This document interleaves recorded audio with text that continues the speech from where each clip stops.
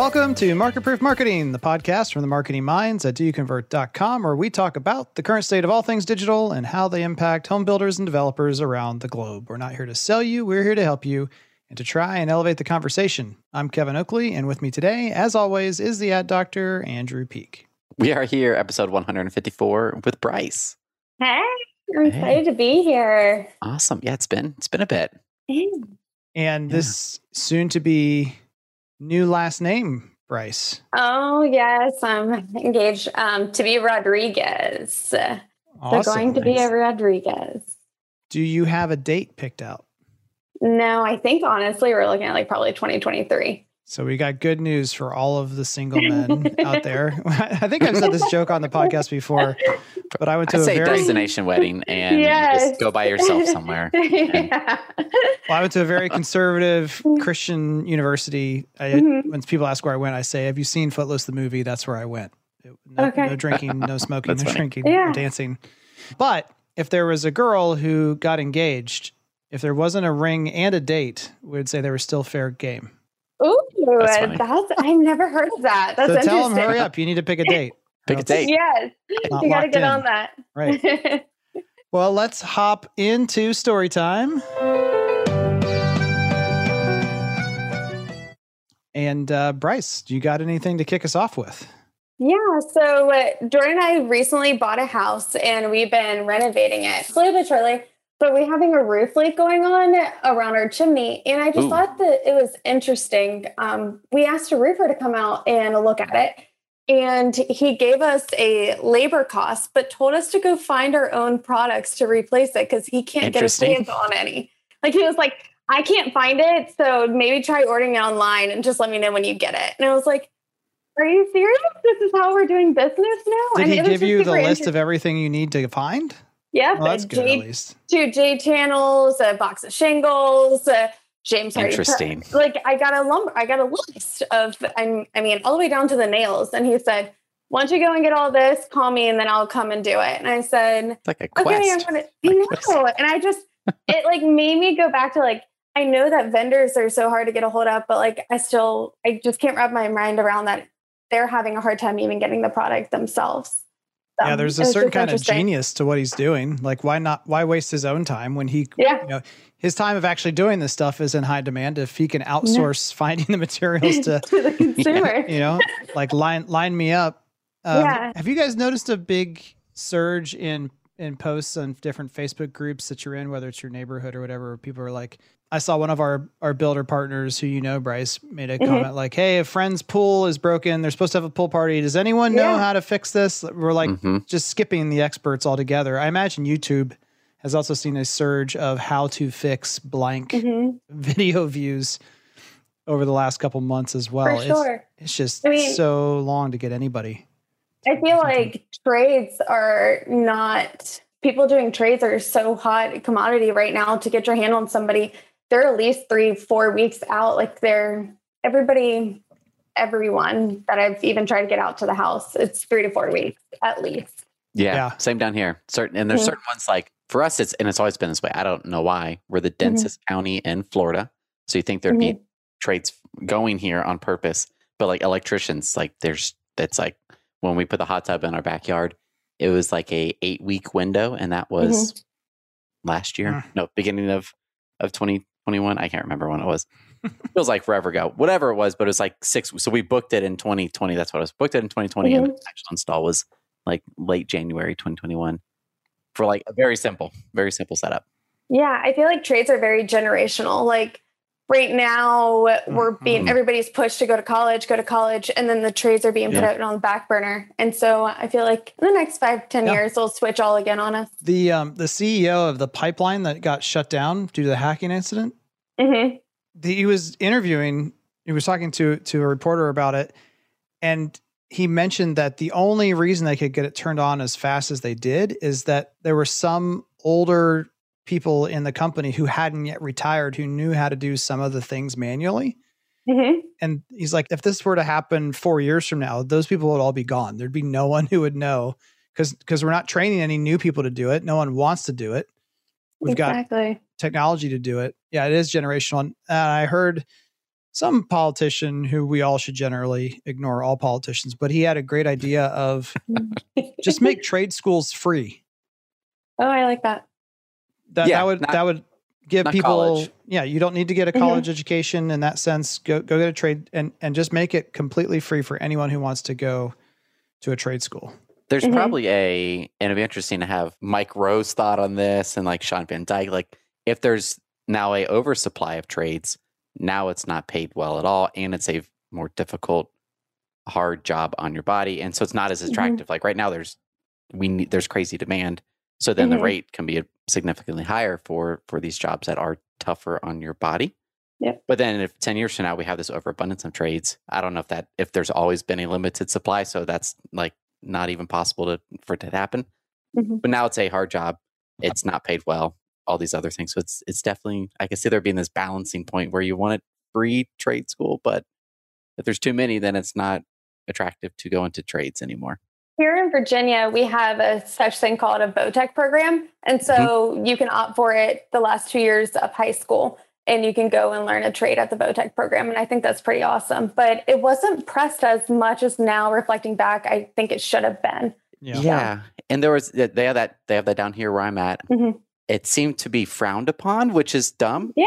I don't know why. Like that was just the stigma attached to it when I was in high school, which I don't know if that holds true going back older years if people remember that. But I really hope that there's some older experienced individual who's a roofer who just heard you talk about how hard it is on your body. And be like, in my day, we didn't tie off ourselves on like we just got up there and stood on one leg and swung a hammer.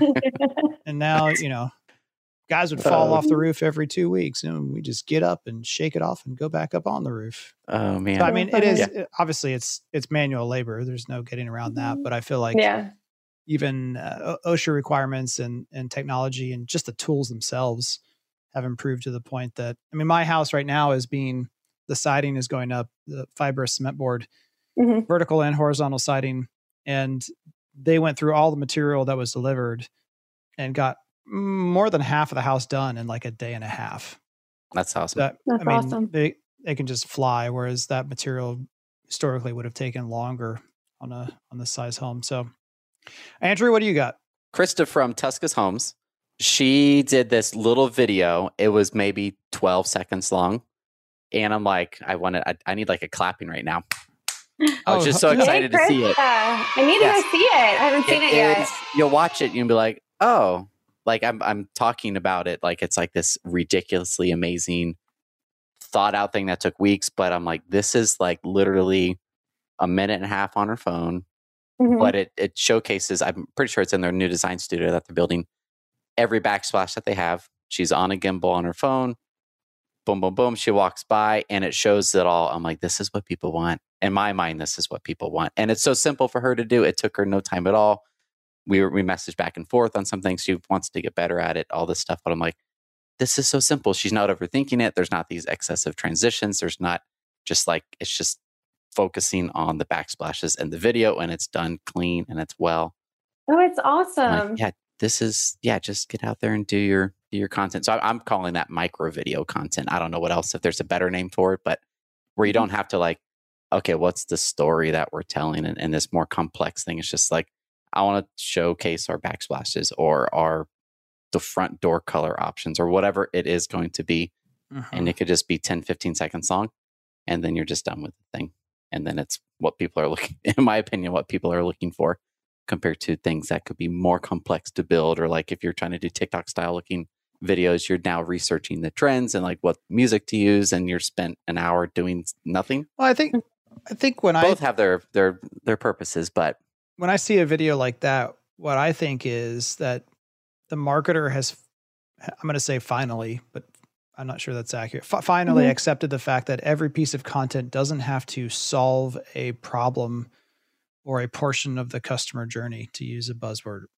And what I mean by that is, like you said, the story is the feel, felt, found. Customer thought it was complicated, found out it was easy, loves the builder. That it doesn't always have to be something that's solving a problem. Content can simply be an on-ramp.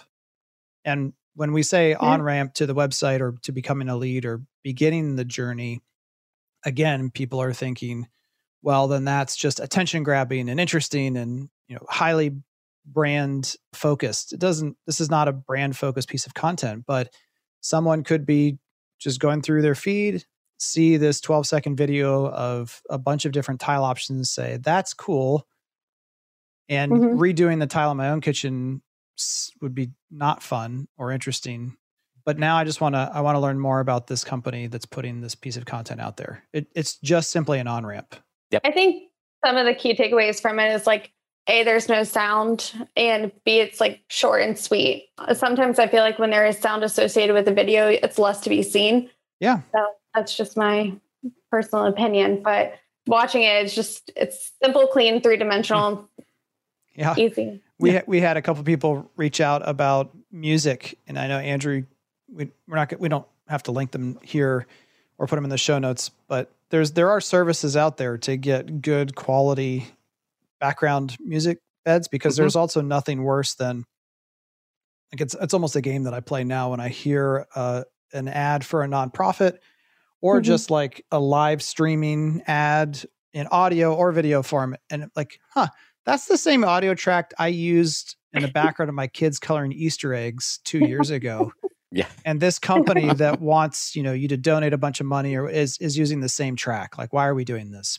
Or if they download like the sample track from one of the services, like Audio Jungle. Yeah. Like every 2 seconds, it plays it in the background. I know. And you're like, it's like $15 a month, I think, for subscription. Right, like, just go ahead and buy it and you'll. But your point is well taken, Bryce, that in those, there are definitely instances where no sound is better than bad sound. Yep. Especially in this, why I think what I like about this is it fits what buyers are looking for, or people like all around along there. And the production time on this is minimal. And so if you were to go like, all right, what music do I put to it? And now you're just adding to the step versus just like, cool, Krista could go in to the design studio, record maybe 15, 20 videos if they're like this, and be done in an hour as far as recording. Then now she has content she could share for, the next month, 2 months. And then if she could also have that organized internal database for any sales to like, hey, I want pictures of the backsplash. Oh, here we go. Here's a video. If it's accessible and all that types of thing, that's more complex to get into, like having this content database for everyone to access internally. But yeah, so way to go. I was excited when I saw that. And that video can quickly be turned into a blog, just a still image caption of it, and then transformed it right into a blog too. Sneaky. Yep. Well, I took a break last week, so I could have a bunch of stuff, but I'm going to just roll off of what you were talking about for my story time. I spent 3 days with a builder in North Carolina and South Carolina, and we visited a job site, and the marketer said, okay, Kevin, like when we go to this job site, which had 3 homes that were the same floor plan, but different elevations, they're actually being built as investment properties for a single buyer. And she said, like, how do you approach this? Like, what content should we grab here? And it was an interesting exercise that I've never been put on the spot in that way. So it was a fun little experiment to say, what can we find here? And obviously the first thing is, well, you've got 3 homes that are the same floor plan with different elevations. A quick comparison, look how small adjustments can make a home look or feel different, because this builder, highly personalization, customization focused builder. And so that alone, and they were all in 3 different stages. So one was house wrap had just gone on, one had just been drywalled, and one looked like it was closer to completion. So now there was a laborer doing work on one of the 3, so you couldn't just grab a shot of all 3, but you could plan that as something to come back and do. But it was just fun just to walk through the properties and say, what can we get? Now, relatively straightforward, not because they're investment properties. But there were some things, even from a construction education standpoint, that I just said, look, if I were you, in one case, there was a bluish purple drywall in a room, and all the other drywall was white. I said, hey, do you guys know why this drywall is this color? And neither of the 2 people in the marketing team knew the answer.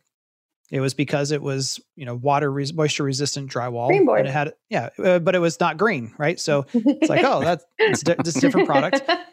But I said, if you're by yourself and you've got a camera, you just snap a picture of the things you don't understand, and you use it as a way to educate yourself at the same time as you're creating a little piece of micro content that you may or may not use.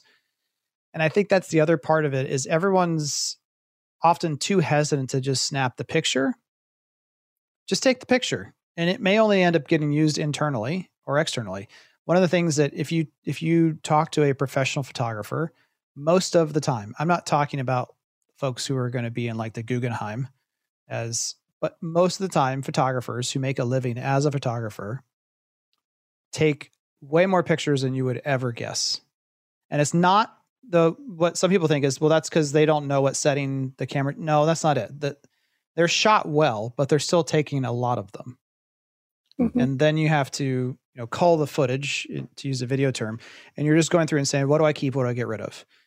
I took senior photos for my niece, and we took over 1,800 pictures over the course of an hour and a half. Now, she had like 7 outfit changes. There was like 20 different. I mean, it was basically a half of a day great uncle. You're a great uncle.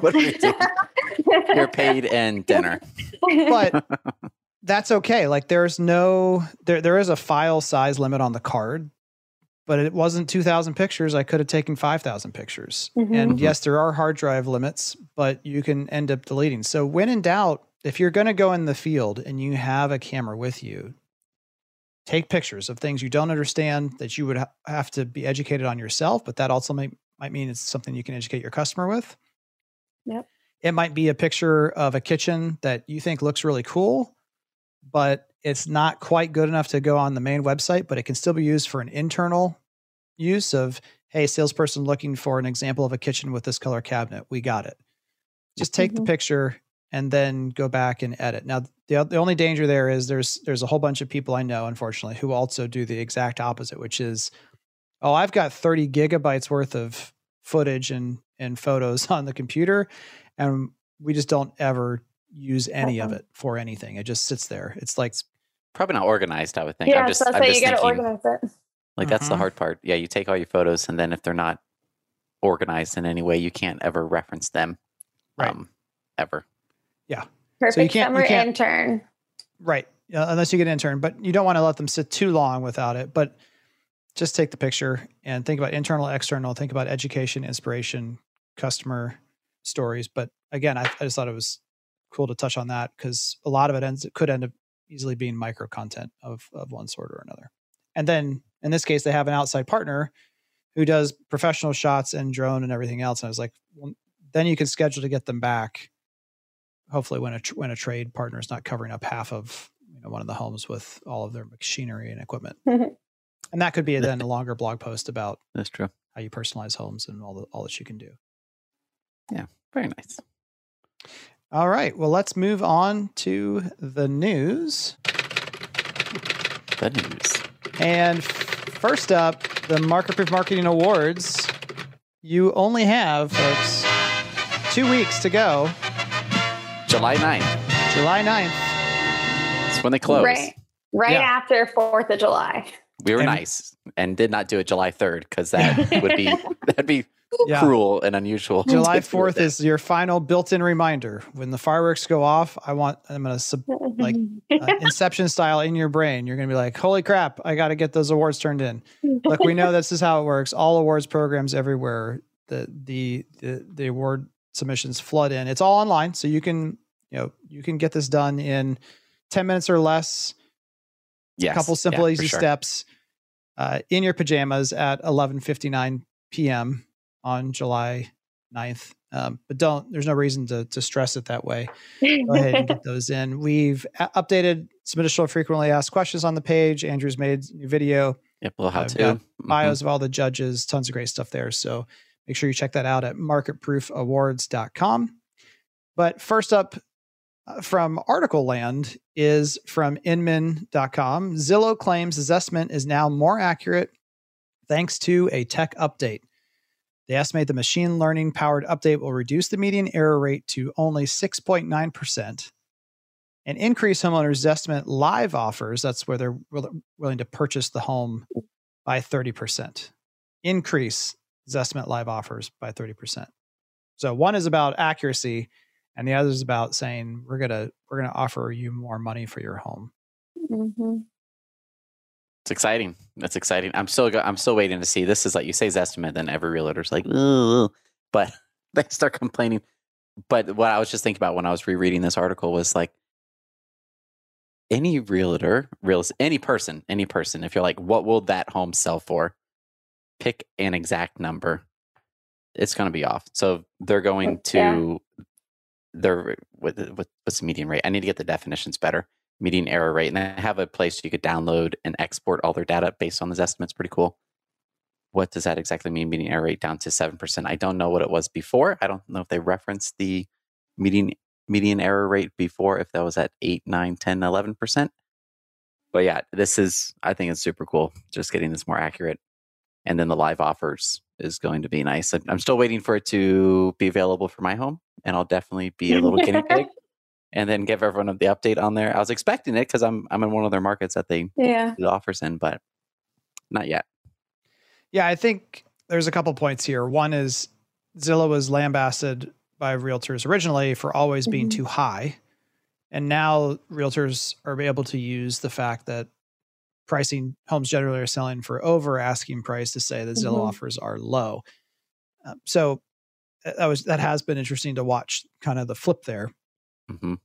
And the other is that Zillow's really kind of trying to move past that whole conversation by simply saying, look, our goal is for this to be the starting point of a customer's journey. When I think about wanting to sell my home, their goal, again, go back, what was the purpose of this estimate to begin with? Was to get people to go on Zillow to explore the value of a home and then move on from there and create a transaction that they could get a piece of or create value for someone else. At the end of the day, Jeremy Waxman, Zillow's chief operating officer, said basically, that's it. Nobody wants to think about selling. Most sellers are thinking about buying. They want to be thinking about buying, but at some point they have to think about, oh my gosh, I have to go through this process, and they want this estimate and the standings estimate to purchase a home to be the starting point for that. That's how they think they're going to win. So, it's a different perspective than what an agent's trying to often use the CMA approach to say, this is why you should work with me because I understand the value. And again, any offer to simply purchase the home at an amount, while it's not a CMA in the traditional sense, it is by definition like markets a buyer and a seller. And then I'm price curious discovery. To see if the Zillow's iBuyer starts the revenue side starts overtaking its advertising side of the business, like in the future years. I mean, from a revenue standpoint, it will pretty quickly because that's, homes are not, they're a lot more expensive than ads, right? Yeah. But from a profitability standpoint, that's the big question. And they haven't proven that. And Opendoor's done some funny math with everything. So they were buying homes and didn't sell them in 2020 and then sold more homes in 2021 at higher values. So it was smart all around, but it kind of lined up as, oh, interesting. The quarter after you go public, you have an amazing quarterly result, which makes your stock go then even higher. But it was kind of a shell game a little bit. And as it'll be just interesting to see how the market conditions, because everyone's saying now we're buying homes again and we're buying them faster than we have been before, but how? And why even bother reselling them to another customer versus a hedge fund or someone else, which we'll talk more about here in a little bit too. I just think they're opposite of Redfin. Every time I see Redfin, it's a sign in the yard where they're trying to sell the home for the consumer versus where Zillow is trying to buy it for them. So different approaches. Someone just sent me a text message yesterday, actually saying, "What the heck is this?" And it's a Redfin van. What the devil is this? And on the side of it says Redfin Concierge, sell for more with a home that shines. And it's got a ladder on the roof. And are they cleaning service? Like a Redfin's cleaning service? So there were two thoughts that I had. One was either this is a warranty tech van that is cleaning up a home that here we go. Redfin owns. I found it. Or, before you send it and we know the answer, I said, that's just a way for them to charge more money because Redfin's, hey, we're going to sell your home for 1.5% listing fee. maybe instead this is a way to say, well, it's 1.5%, but if you want us to like get your home ready to shine to get the most money, then we'll fix some things and get it ready. But then we have to charge you something more than the 1.5%. All right. What is it actually? You're right on that one. It just doesn't cost anything. So no upfront cost, no hidden fees, no interest. We'll cover the staging and cleaning. You only pay for the improvements you select once your home sells. So flawless transformations, you get a beautiful. Well, but this is 2% listing fee. Yeah. Well, there you go. Versus 1.5. Interesting. Maybe I'm making that up on the 1.5, but I don't think so. And actually, this one is it's actually 2.5%. But if you buy through them, then you get the 0.5% back. Dude, they stage it for you and all. Yeah. So I mean, Redfin's trying to push that listing fee down. So it's kind of included, but it seems like interesting. Anyway, Redfin's super smart company, Bryce, and I think that at the end of the day, it seems like Zillow, Opendoor. It's not that they're not focused on the consumer. I think they're somewhat redefining in the current market who the consumer is, meaning a hedge fund or whoever has billions of dollars to buy homes from us, or even hold some themselves and just wait for them to gain in value or turn them into rentals themselves. Who knows? Yeah. Redfin seems more to me zeroed in on the actual families buying and selling homes around the country and improving that process. All right, next up from MarketWatch.com, an inflation storm is coming for the U.S. housing market. Some economists suggest the government may be misunderstanding the size of the problem. And this article gets an award for the most ominous looking it's terrible image. It reminds me of the marketing awards. I know, it reminds me of awards, right? Stranger Things, like the upside down, like everything is just awful. Yeah, good design there. So basically, here's the deal. And this cue conspiracy sounding music, but no one understands how to really track inflation. If you go down the rabbit hole, which I've done over the last 2 months, and really understand what and how inflation is calculated, it's what's called a basket of goods, meaning, and sometimes they get to change. So there's some things, this is economics class starting now. I love it. It's important. The price of coffee, as an example. The price of coffee going up would be inflation or inflationary for sure. But that doesn't mean necessarily that coffee prices are going to go to the extreme limit of potential inflation, because a certain number of people who drink coffee also might drink something else like tea. And so then you have a trade-off where the consumer then says, you know what, I love coffee, but I don't love it enough for $6 a cup. And since even 7-Eleven is now $6 a cup, I'm going to switch to something else that can get me some caffeine, is warm, and I can drink in the morning or whenever I choose. So that's a really dumb example, but it just explains that because there's not just one of something that you can buy in most cases, if there can be a trade-off, even that makes it more complicated. So then what they do in these indexes, they're like, well, we're no longer going to include oil because oil's been too up and down and it's transitory inflation and we just shouldn't count that anyway. So they just move it out and move something else in. It's just a bunch of, no one knows what real inflation looks like and can't measure it accurately. It's like whose line? The points are made up. Exactly. I had down at I think right there in the article, it states that 2.2 figures seems off based on your own experience of the buying or selling homes section. And when I was reading this article, I just kept on going back to that because even just in my market, I just don't see how that 2.2 was the only percentage. That just seems so low to me. And just even for all of our builders across the country, like it just seems so low. So I'm curious where that number actually came from. Well, that's all housing, not just new construction. Yeah. But still, it's too low. And again, I think even in the article, I didn't read it close enough, but somewhere in here it says housing units themselves are not including in the CPI market basket. So how does again? So what is? Yeah, how do they even calculate it? What is? And then it's rental versus homes, and then one's an asset, and then they're refreshing the rental data like every 6 months. So then we get back into the Zillow's estimate improvement was for recency, trying to get it to be more recent data. But then you have to combine historical data because not everyone is paying 2020, 2021 rates for rental.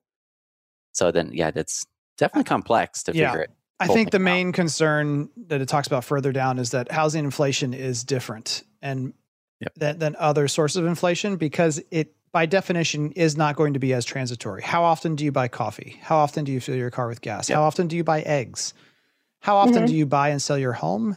And if you bought it at a certain value, how quickly are you going to be willing to sell it at a loss? So overall, again, it's only happened twice in the history of our company, of our country. Has housing as a whole across the entire country declined by any amount? Yeah, as a whole, and that's because, generally speaking, you're just not going to sell. If you're going to lose half of the money you put into the home, or your home is currently perceived as being worth half of what your mortgage is on it, you're just not going to sell if you don't have to. And that kind of buffers what could be defined as transitory inflation. The other thing that's really interesting is an article from First American Mortgage that points out that housing inflation is not what you think it is at all, because overall, house price appreciation is up 13.2%, existing and new, year over year. But when you adjust for where interest rates have gone to and the affordability, it's actually, from an affordability standpoint, it's only up 2.1%. Interesting. My brain's exploding and melting. Well, what's really interesting about this, and this is going to go into our question of the week, which I guess we can skip to now, and that is, it's all about packaging, perception, and how it's being portrayed. Because as lumber prices fall, we'll skip to another. We'll kind of stay in two main topics this week, I guess, on the news. Bryce, you found this one from Markets Insider. Lumber prices sink below $1,000 for the first time since March, now down 40% since May's record high. And then Jackie Lipinski put in our little Slack channel here a comment from someone on one of our builders' Facebook pages that says, "Hey, any plans to reduce prices now that lumber has crashed 40%? Interesting choice of words, right? Lumber has crashed.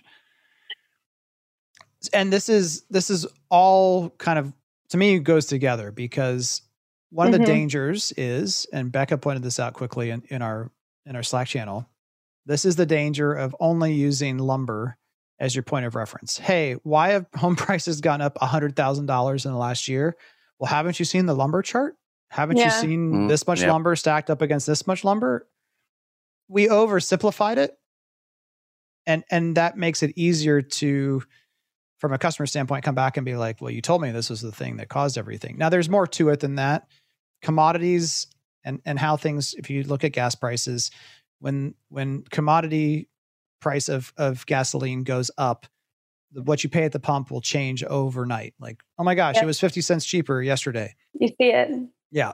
Because whenever it goes up on the futures market, it tends to go up in the entire supply chain from beginning to end. So lumber from trees in the forest, to trees being cut down, to trees being milled and cut apart, to being planed and prepared, to shipped, to sitting in a lumber yard, to builder's job site. That entire job chain goes up based upon the futures. And it will, even when the futures go down, it takes time for it to go through that entire process. Yeah. Yeah. I mean, I would at least project 6 months before you even see it at Home Depot costs down. They bought all the lumber at the high price. They're going to sell it for what they can. Yep.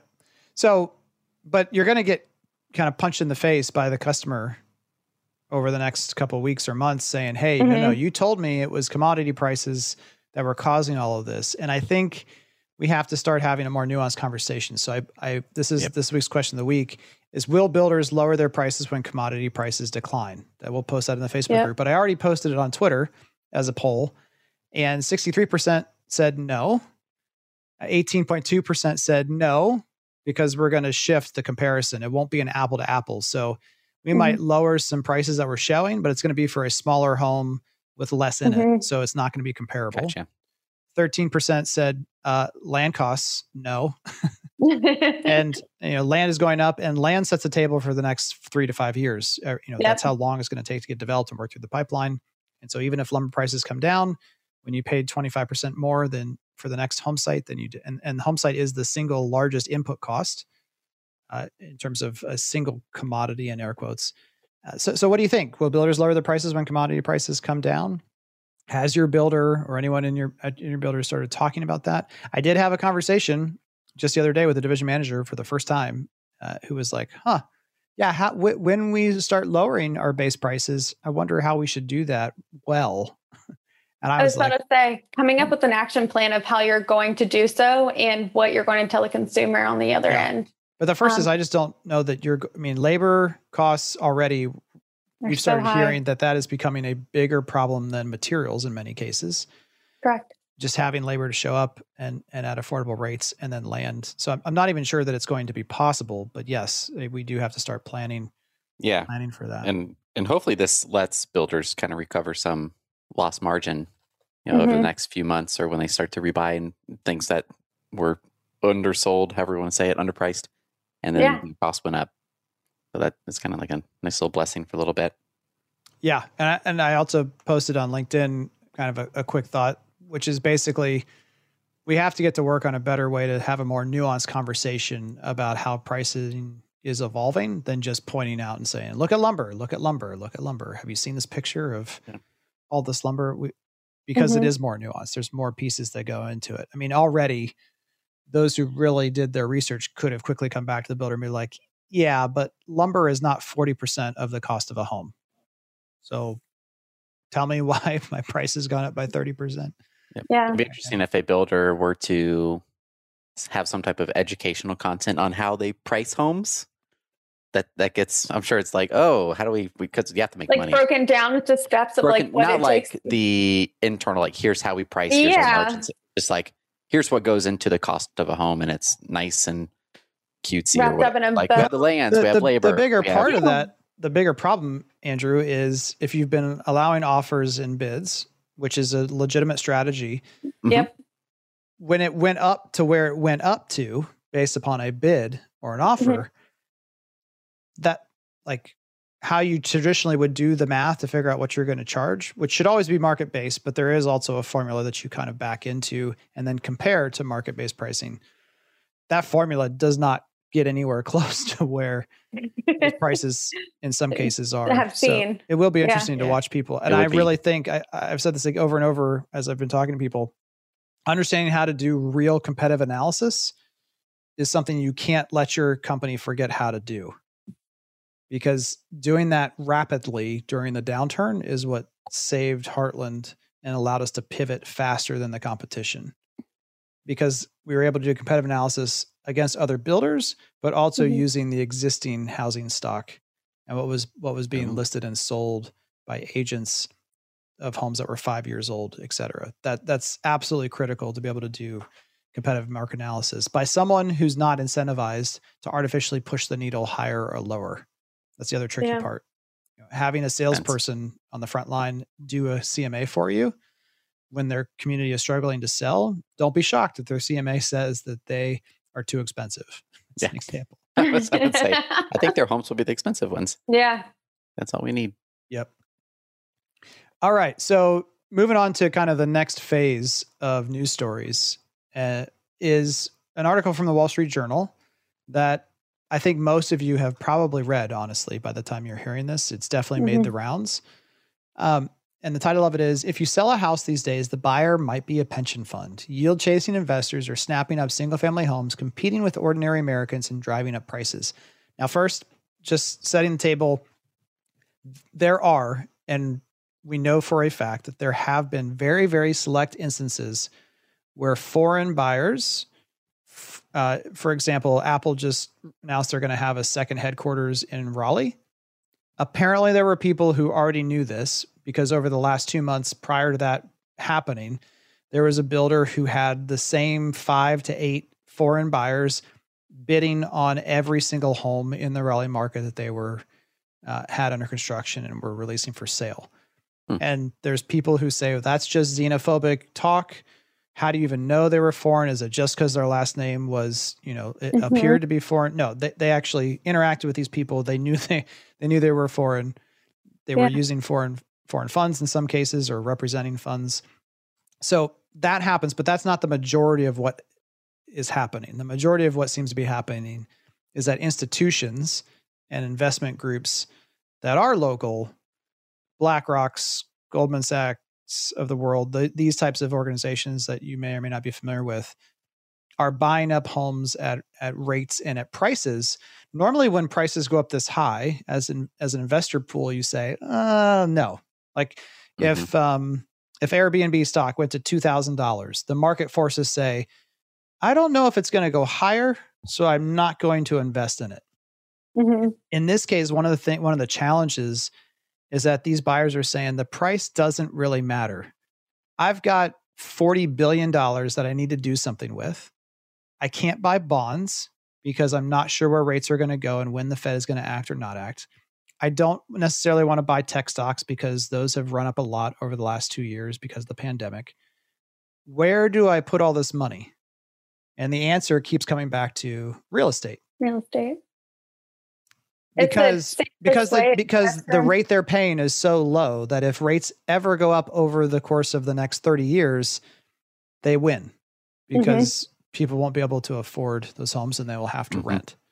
And this is why, as much as I love the single family rental build to rent space, it does start to create an existential threat of any builder who really could financially do so has to be asking themselves right now, if you're a business person with any understanding of finance, you have to be saying, why would I bother just selling this house one time and only making money on it once? Why not? I think I read somewhere that Taylor Morrison had as a stated goal that they gave to the market. And if I'm wrong, sorry, just let me know in social media. I'm sure you will. Like Taylor Morrison's goal was to have 40 or 50% of their revenue go to that space. And when you're talking about giant organizations like top 10 home building companies saying, we're not going to build homes for consumers anymore, we're going to build homes as investment vehicles for our own company. That's why this starts to take on a whole nother level of, there's already the haves and the have-nots. And one of the ways that the have-nots over time develop, and I think we only have one person on our team who currently doesn't own a home. They're working on it. They got a plan, but that's one of the best ways to create wealth is to purchase a home. That's where my thinking goes to the long-term unintended consequences of this could be, like, I'm just thinking about like during the pandemic, all the stuff, like people have more equity in their homes, like the economic activity from the value of their asset of their home. Value of $1 too. Like, right. But this over time reduce that activity where now like that's like this huge unintended consequence of like, people can no longer do these extra things that we just have not taken for granted, but like they just happen, like putting a pool in or buying a boat, kind of extra things that you don't really think about, but like they're 30, 40, 50, 80, whatever $1,000 that people use their home to kind of finance through credit. Yeah. That won't be there. So then on the back side of all of this, my mind's thinking like, okay, so if a whole entire community turns into a rental potential, how is that going to look for a consumer wanting to purchase in there? Is the rental going to be as maintained? What's it going to look like for those living around it? I know when I used to work for another builder, we had a limit on how many investors could purchase within each community.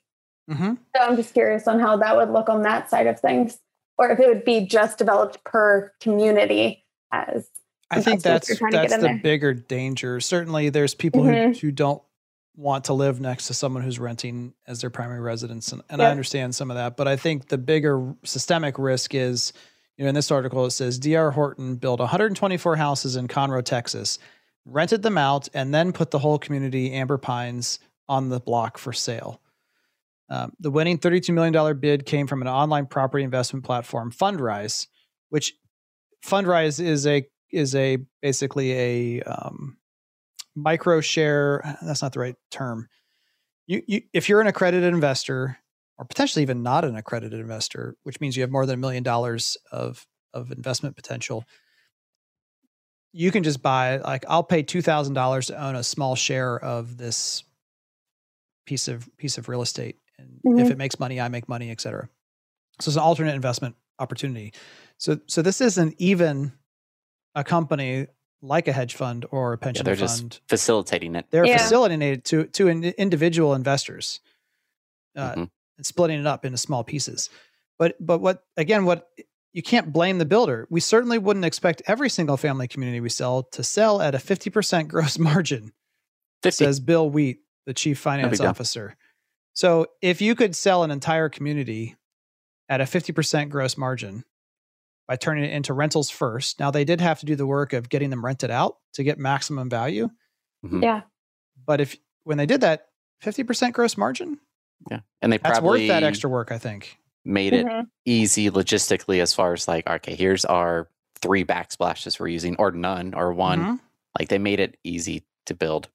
Yeah, that is attractive. If that's the only way we're ever going to get affordable housing is to turn them into rentals, that's not exciting anymore. And it really makes me shift if my approach or thoughts about the single family build to rent space is legit, because well, I don't know, because I mean, even still in this area that I'm in, rentals that used to go for $1,300 are now going for $1,800 in the past year's growth. So, I mean, I still don't even know how affordable is going to be the question. Yeah, that's a big question. And the other part, there's an article from The Atlantic called "When Wall Street is Your Landlord." And part of what it also shows is that when you have individual homes that are, so when we talked about the topic a couple weeks ago on the podcast with Noel, a whole community of rentals is generally going to be approached by a good management company who's going to approach it similarly to an apartment rental scenario where the maintenance is handled, et cetera. But if you the home that the Oakleys live, the home and the street we live on now in a neighborhood, if we sold our home to Wall Street, that's incredibly hard to manage.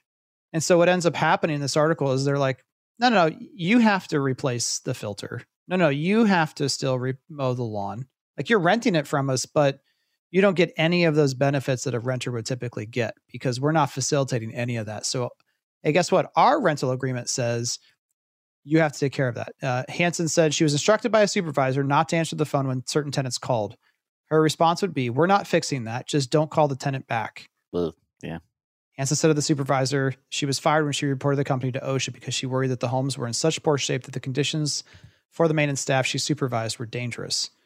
So I get like companies that aren't used to holding 40,000 homes at a time, they don't have the resources. It was kind of like the builder that I started with. They would build hundreds and hundreds of inventory homes, but they typically would sell. And so as they started sitting for longer periods of time when the market was turning in 2007, we didn't have a good process to go back through and make sure that home wasn't devolving, was the word we used. Like if the house just sat there, then a warranty tech who needed a doorknob for a customer that was irate would find an unsold home, go in and take out a doorknob. Oh my goodness. Yeah. Why wouldn't they? Yeah. It's been sitting there for 7 months. No one cares. And just making sure that the yards don't go to weeds. There's a whole lot of logistical challenges. That's why Opendoor and Zillow are hiring so many people as part of this iBuyer process. Because if they just let those homes sit and didn't do what they need to do to make them sale ready, it'd be bad news. So, what a complex issue. Well, it touches on like everything. It's not just like, oh, should we do this or not do it? Or is this a good idea or not? The impact is pretty widespread. Well, and that's why I think most people are saying, get this, don't hold your breath, is that government's going to have to step in here and say these funds can't do that. Was like, will they put a cap in like whatever they want to label funds or third party owners, non-local owners? I don't know what the word would be, but like, is that a max per area? Will that be at the county level or city level? Will they set like, hey, local residents, or I don't know, primary residents, not local, they could live anywhere, but yeah, my hunch is like a certain percentage of homes at a certain price point have to remain owner occupied residences. Yes, to allow state mandated, government mandated. Yeah, which again also kind of scares the crap out of me. I know. Well, and that almost goes like to. I just want to know like where in there's nothing in fair housing about any of this. So I don't know. I would be curious if it's right. And again, you can't, I mean, trust me, like we don't sell ads on the podcast, for example. People still, hey, we'll pay you to have this guest on. We'll pay you to mention this product. We don't do that. But if anyone wants to offer $1 million per episode to sponsor the podcast, everyone has their line. Good. That's mine. You want to sponsor the podcast, $1 million an episode, you can run an ad. There might be one a day moving forward, but yeah, right. We might. Yeah, we'll also exactly right. Maybe 3 a day. But 24/7. You can't blame the companies for saying this is a much better use of capital. Correct. Yeah. And that's why it seems like government's going to have to be the ones to step in.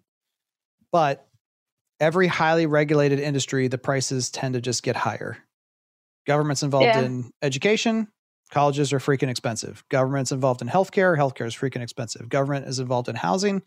Housing freaking expensive. So I'm not. They talk about that. Then there's I forget which article it was that we talked about, but it's like the inflation one. Like the fix for this, we need more housing, and then it talks about zoning and just like the red tape involved and around building. And it's like that's a huge cost because I just think like density of housing. Like we need, in my opinion, like we need to be able to build denser housing in certain areas, but we can't because of whatever. Well, again, the first builder that I worked with, we got a project in an area of town that we hadn't built in before.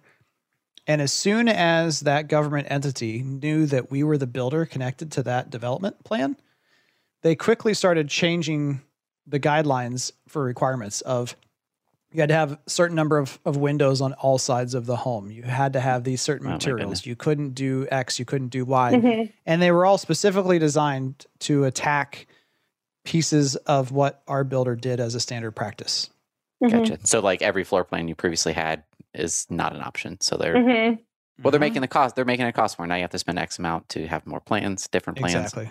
It's craziness. Yeah. Or that one community that I want to buy in that's been 10 years empty. That it's like, come on, we could have had 300 houses over there, but they're just being difficult. I want to know how much builders are going to start stripping their homes down to the bears to be able to keep the profit. And well, I think right now we've had some of those conversations. It's been fun on the road too, where right now it's hard to find a builder who will let you buy a home from them where granite's not included in the kitchen, because the builder has said, well, shoot, where our pricing is compared to resale or compared to what it used to be, we have to add more things to it because the customers are demanding it. But you just watch, if the market ever gets like another 2008, 2009 scenario, Formica's coming back, baby. Everyone's going to have Formica standard or as an option to lower your price point if you want it. Concrete countertops. I don't know if those are less expensive or not. I have no idea. I'm looking at building a concrete table. I'll tell you and I'll let you know. Oh, there you go. Let me know. Be strong. All right. Moving on to the question of the week, or the answers to last week's question of the week. Should builders have community pages or groups on Nextdoor and Facebook and be the admins? And the vast majority, like 90, let's just call it 92% of you said no. Sounds good. Yeah. 8% of you said maybe or sometimes, and only one of you. But one, yes. Jessica. And I will look her up and see what type of communities she's involved in, which I think that's the bias is like, what are you primarily building? I think I said sometimes, and I wasn't around for the conversation when you guys put this up there, but I said sometimes only because I don't think once the community, it's like an HOA to me. When the HOA is turned over to the homeowners, the builder is involved in the HOA to begin with. I think there's something beneficial of saying, and one of our builder partners has done this, where they started one and then now they passed it over to the homeowners to maintain. You're providing a physical community for everyone. There can be benefit to having a digital community that you're also passing on to those homeowners at the same time. Is there risk? Think the key, yes, but and the key is to keep it in your control until you're completely out of the neighborhood. Exactly. Like completely out, like through the warranty period for the last home you closed. Maybe, yes. And probably be like super strict on like if people are like, they're trying to do warranty claims essentially through there, or like things that that's not the channel to communicate, like just being pleasant, like, hey Bryce, this isn't the place for that, like like here's the best way to do it. Why would you not want a place, for example, like our communities, someone just decided, hey, whoever wants to, if you've got a kid with a bike, we're going to have a bike parade on the 4th of July in the neighborhood, get here at 8:00. Like that is an absolute Facebook worthy. It's a selling tool. Yeah. Like if you could, if you were able on a giant touchscreen or something in your office to pull that up and be like, yeah, and this is a really active community, as you can see, here's what's going on. Mm-hmm. Yeah, I think that's awesome. You know, I think there's a lot of wins if they, I don't know. I think a lot of this was like, oh gosh, I wouldn't touch that. But sometimes for me was like, Bryce, your previous builder, like big master plan community where there will be on site, like the activities director or whatever. Like I feel like you need that just to make sure this is the official one, and then the handoff to the company that then manages the community. Yep. But I could imagine like the community I'm in, if our builder was in there, it would have been, there's just so many things. But then on the opposite side, from the consumer standpoint, like the builder should have taken care of those things that were issued. Like, I don't know. Like that became the issue. Yeah. Like our sign, like 6 months into most people moving in, like the sign looked pretty terrible. Warranty, it was like, who's responsible for this? And it just kind of hit dead ends, and it still needs to be fixed. But that was 6 months when the builder was still in charge of everything. Yeah. That's, it could go both ways. All right. Sure. This week's new question of the week is, will builders lower their prices when commodity prices decline overall, or has your builder started discussing or talking about what you'll do when prices do decline? And then we also have to pick a winner, which I will do later today, for the office upgrade. And I have a hunch, just based upon, I'll go through here to see everyone that posted pictures. I think there's a lot of chairs that need to be purchased. Now, I understand that was my biggest concern. Looking through, there's 37 different comments and people posting pictures. And generally speaking, it was definitely form over function. Like, you're going to sit in this chair for 6, 8, even just 2 hours a day. Yeah. And it looks like something that you bought from Hobby Lobby for less than $25. And I don't mean that from a decorating just like from a comfort level. That's what's the name of the chair that has no arms on it? Oh goodness, you're putting me on the spot now. Like a wing, not a wingbat, but a wingback chair. It's a chair with no arms. Yeah, there's a term for that. Google. You can tell it's been like 9 years since I worked with a model home decorator. Oh my, it's got a name. Sure, why not? Well, it's the chair that you sit off in the corner that you pull up to the table, but it serves like multiple purposes. Holy crap! Someone tell me what that is. None of this has. They're calling it what you're saying. It. I think what I'm gonna do is a wingback accent chair. Is that it? Yeah. There you go. Yes. Yeah. There you go. Okay. So I haven't lost it all yet. No, you got it. I think I'm going to pick a couple winners and offer to get you a much better chair, because that's my biggest concern from what people were posting about their home office scenario. If you didn't know, we were running a contest and we're going to upgrade some folks' home office scenarios. And then the last thing, parting comment, we're all kind of officially old at Do You Convert now. So we had a Market Proof Academy class with 16 different marketers, maybe 17, looking at the list here now. And we started out by saying, how many years have you been in home building? And the average amount of time that these marketing directors, marketing managers, senior digital marketing manager, marketing specialist, marketing communications director, media specialist, marketing coordinator, these are the titles, VP of sales and marketing, 3.5 years. I was like, oh my gosh, we'd have to take 4 of you, right? I'm at to like have the amount of time since the Great Recession happened 13 years ago. Yeah. And just the need of continued education. And it was great time, great talking through and teaching. But if you have not been in this business since 13 years ago, you need to find someone who is. That's your homework assignment for the next 2 weeks is go connect and become friends with someone who went through the downturn in a marketing role. Because there's not going to be a way to completely prepare yourself for it, but those folks will help you out. And, always have a mentor. Andrew, Bryce, always you've got one. It's me. Yeah. So you're we got one, which is good. We are. We're you said 3.5 years, and I was Mike, I graduated in 17. Mike, Jen, myself. I don't know that anyone else on our team has been. Oh no, Julie Jarnigan. Been in a little bit. Oh yeah, has been Sarah? For 15 years. Has she been in? Who? How long has Sarah been? Sarah? Oh, I don't think so. She's like right on the cusp. Right on the cusp. Okay. Yeah, from Dorn Homes, but you need to find a buddy because that's the only way you're going to be able to fully be prepared or to get through. Because it's one of the things. Closing comment here. I promise Jackie to edit the podcast now. Is I've had a conversation of. I don't know that it's going to get harder than it is right now for most of the people listening. Because if you're in the change improvement game, well, good frickin' luck. I mean, I talked to someone who's recently been promoted as a sales trainer for their organization.